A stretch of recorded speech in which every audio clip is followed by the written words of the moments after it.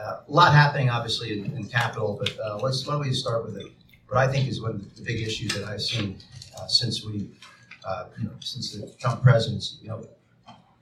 When we took the majority in 2011, and we took it 2010, sworn in 2011, we had a governing paradigm where we had a lot of must-pass bills. Violence Against Women Act, Hurricane Relief, Hurricane Sandy, CRs, appropriations bills, debt ceilings, budget agreements, fiscal cliffs, omnibuses, whatever it was, there always seemed to be some kind of a coalition. What I always referred to as the governing wing of the party was largely the Tuesday group, Main Street members, and some other members, Tom Cole, people like that, who weren't part of our groups. But we had a lot of folks. Maybe it was, on a good day, I'd say it was probably 85, 90 members. And so we often had these coalitions where we and the Democrats had to pass these bills. And of course, those of us who voted for these bills were often sniped at from our flank, being accused of being surrenderers, capitulators, a lot of the compromisers, in terms that were all meant to be sort of disparaging. And we took a lot of flack for it. Now that we've moved in, to a Republican administration, Donald Trump, I think you move back to a more traditional paradigm. Where, I think that model that we saw, I'll say during the Boehner years, will change a bit now, because I think we'll move back to a situation where I think that you'll see like center-right members behave more like they have done traditionally, particularly with one-party rule. That I think there'll be a lot of hesitancy to advance bills that may have no chance of going anywhere in the Senate. And the thinking always been you pass the bill as conservatively as you can. And then goes to the Senate and comes back less conservative, and that's the compromise. But what we saw over the last 6 or 7 years is that when we would do that, we found that those of us in the center right were giving cover to the people on the far right, the hard right, who weren't going to vote for the bill on the rebound. And that was always a big problem. And I think that business model isn't going to work going forward, because now we're talking about an energized Democratic Party, and now these votes are very real for a lot of our members. And so when they put up those kinds of votes, they can put up a vote in the House, but they don't want to be put in a situation where they don't get backed up on the rebound.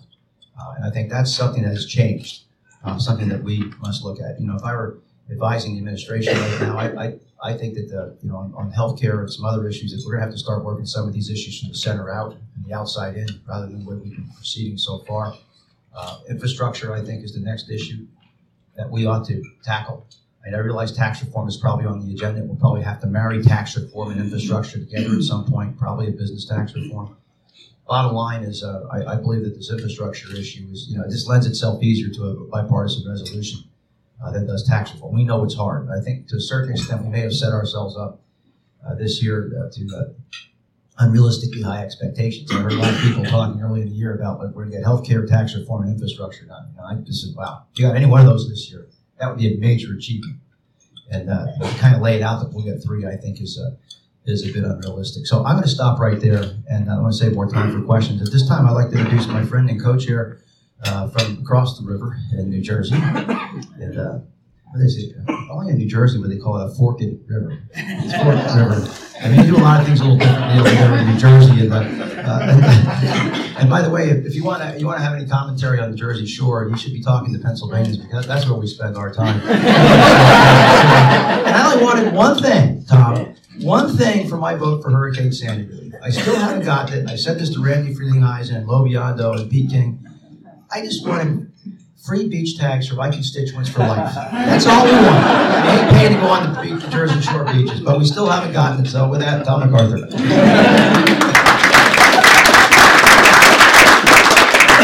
Well, good morning. Is this on? Well, good morning, and thank you. And Charlie, you are always welcome to come to the beach outside my house. Okay. That's a thought. Before I talk about healthcare for a moment, I've been thinking about the chaos that seems to be around us. And I've come to the conclusion that it has to do with negotiation. I wanted to talk about that just for a moment. It's interesting. Jim mentioned that the Tuesday group, the moderates, tend to be those who negotiate, who compromise, who find common ground and move things forward. And I discovered a long time ago that any word or action that's meant to move somebody else is a negotiation. And so we've been in a continual, constant negotiation since we came back, because everything is meant to move different issues in one direction or another. And I spent my life negotiating, and I think it's part of the reason I have the perspective I do on healthcare. Actually, my perspective's a little different than my friend Charlie and John, which we'll talk about. I grew up in the insurance field, started on the service side. I investigated insurance claims in the housing projects. That's how I started my career. And I remember the very first accident that I ever investigated. It was an auto accident. Two cars hit each other in the intersection, pretty simple. And I had to interview two witnesses.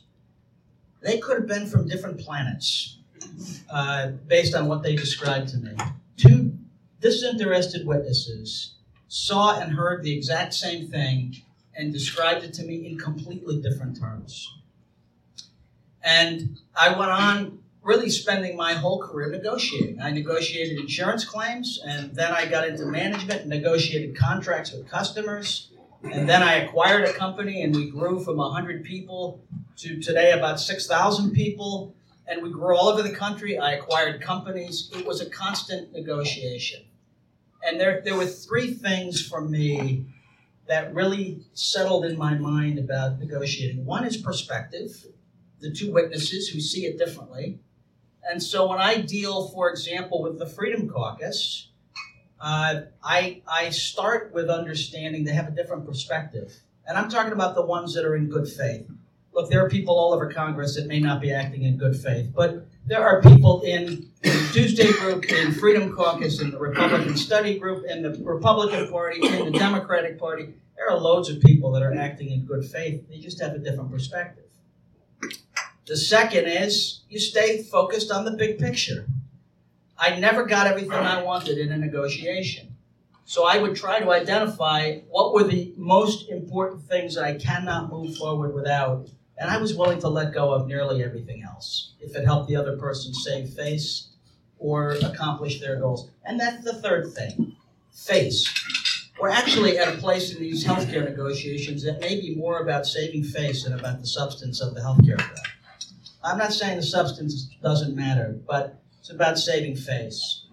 So John, Charlie, and I started this healthcare journey in the same place. You might remember that there were 9 Republican votes against starting this process. You're looking at 3 of those 9 votes. Three of the 9, we all voted no because we thought there was a better way to start. Afterwards, when the bill went forward, and John and Charlie can talk to their own reason, but I can tell you what mine was. Either I was going to obstruct and be a no, or I was going to try to make the bill better. I landed on the other side. Now, I'm not criticizing anyone else who came to a different conclusion, but my view was, this is moving forward. What are the big issues for me that matter to me, matter to my constituents? And so my efforts have been trying to add back things that help the most vulnerable. And we've gotten some things, just very briefly, we've gotten some things done in the bill. First, there was going to be a tax on employer-sponsored health care plans, the top 10%, which would have created a race to the bottom for companies to get out of being in the top 10%. And I thought that was a terrible mistake. We got that out of the bill. Then we wanted to make sure everyone in Medicaid expansion was able to stay there permanently, so that we didn't either do a bait and switch with the states or pull the rug out from under those individuals. And we got that done. And then we added successively in 3 buckets $160 billion. $60 billion for disabled and elderly in Medicaid, $85 billion for the 50 to 64 age band in the marketplace, and $15 billion for maternity care, mental health care, and addiction recovery. All of those things brought me to a yes, because I was part of negotiating them. And I feel like if you negotiate in good faith and get most of what you need, it's time to say yes. And so that has brought me to where I am. And now things are reopening, as you might have seen. Last night, the vice president convened a meeting I was at until nearly 11 o'clock. If there are questions on that, I'll tell you what I can about that meeting. But the negotiation continues. And I don't know where it's going to end. It's going to be hard to get something done this week. And then who knows after 2 weeks where things go. But that's my perspective, and that's what sort of governed my behavior over these last 2 very, very interesting months. And with that, I'll turn it over to my friend John. John Katko. Thank you very much. Is this working? First of all, I know that Charlie's the best tennis player in Congress, but I can say with much confidence that I'm one of the 3 or 4 best hockey players in Congress. There's only 3 or 4 of us that play hockey. So, and we played a congressional hockey game this year, and it was a lot of fun as always.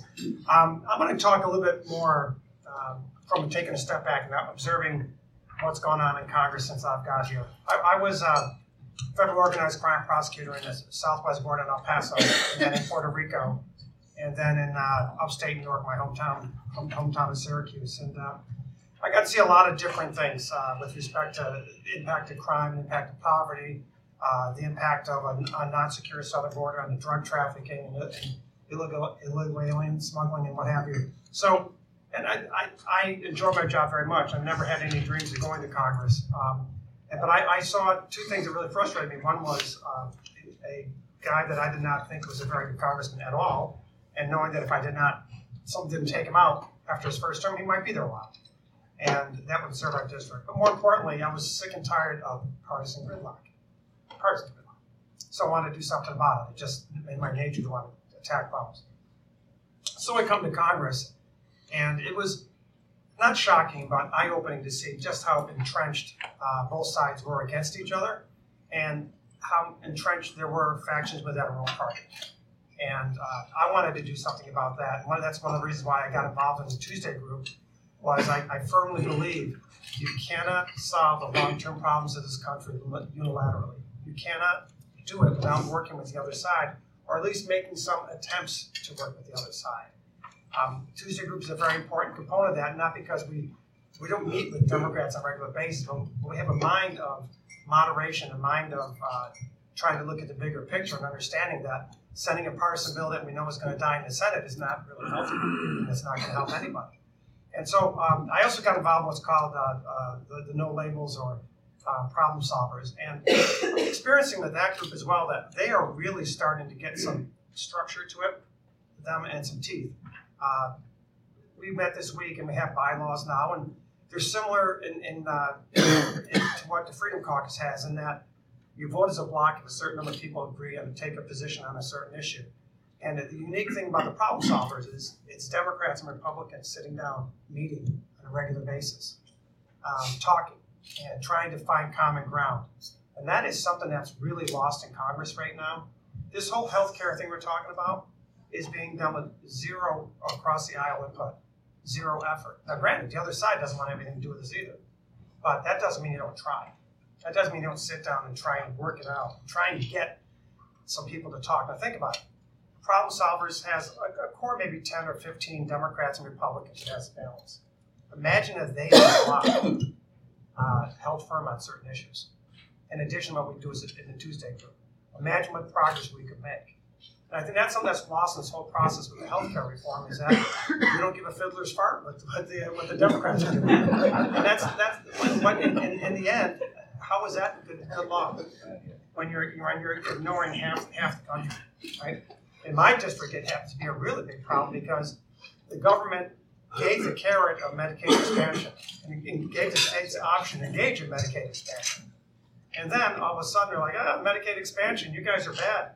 So the states have Medicaid expansion. 2 things are going to happen to you. One is you're going to experience a bigger cuts in Medicaid. And you're also, hospitals in your area, you guys are going to get the dish cuts that are part of the current law are going to stay in place for 2 more years. And so you're going to get like a double rap on the knuckles for taking advantage of a program that they offered you before, and that 30 some odd states took. So there's some fundamental problems I have with the bill. I've been, I don't know if amused is the right word, but interested to see how my own party is fighting with each other and trying to work out things. And I can say without equivocation that there's certain factions of our party where I think they have a sincere lack of sincerity. Lack of sincerity in their negotiations. And when I was in law school, one of the books that we pounded into our head was a very small pamphlet. It wasn't very long, maybe 88, 100 pages. It was called Getting to Yes. right? And anyone who went to law school probably was exposed to that book. It's all about negotiating tactics that get you to yes, not getting to no. You don't start with the provision that you're never going to get to yes. I think there's some within the Republican caucus that have caused a huge problem with that. And unless we break through that, we're going to continue to struggle. Unless we break through and start working with the other side to some extent. And I don't know how we're going to do it in this vitriolic atmosphere, but we have to try. And I'm concerned that we're not going to try. And it's on both sides, trust me. I mean, the Democrats, I think, are going to make a gigantic mistake by being the party of no to everything. At some point, it's going to ring hollow to people. It's going to ring hollow to people. And for Schumer to always be no to everything, in his heart of hearts, he knows Gorsuch's not a bad pick. And he knows if he plays the most conservative guy in the court, so why are you going to risk the nuclear option being used on this guy? And now you got other ones coming down to the court. And if you haven't noticed, the Supreme Court, there's some old people in that court. We don't need to help, right? So let's face it, the chance of having another replacement in the next few years is probably pretty high.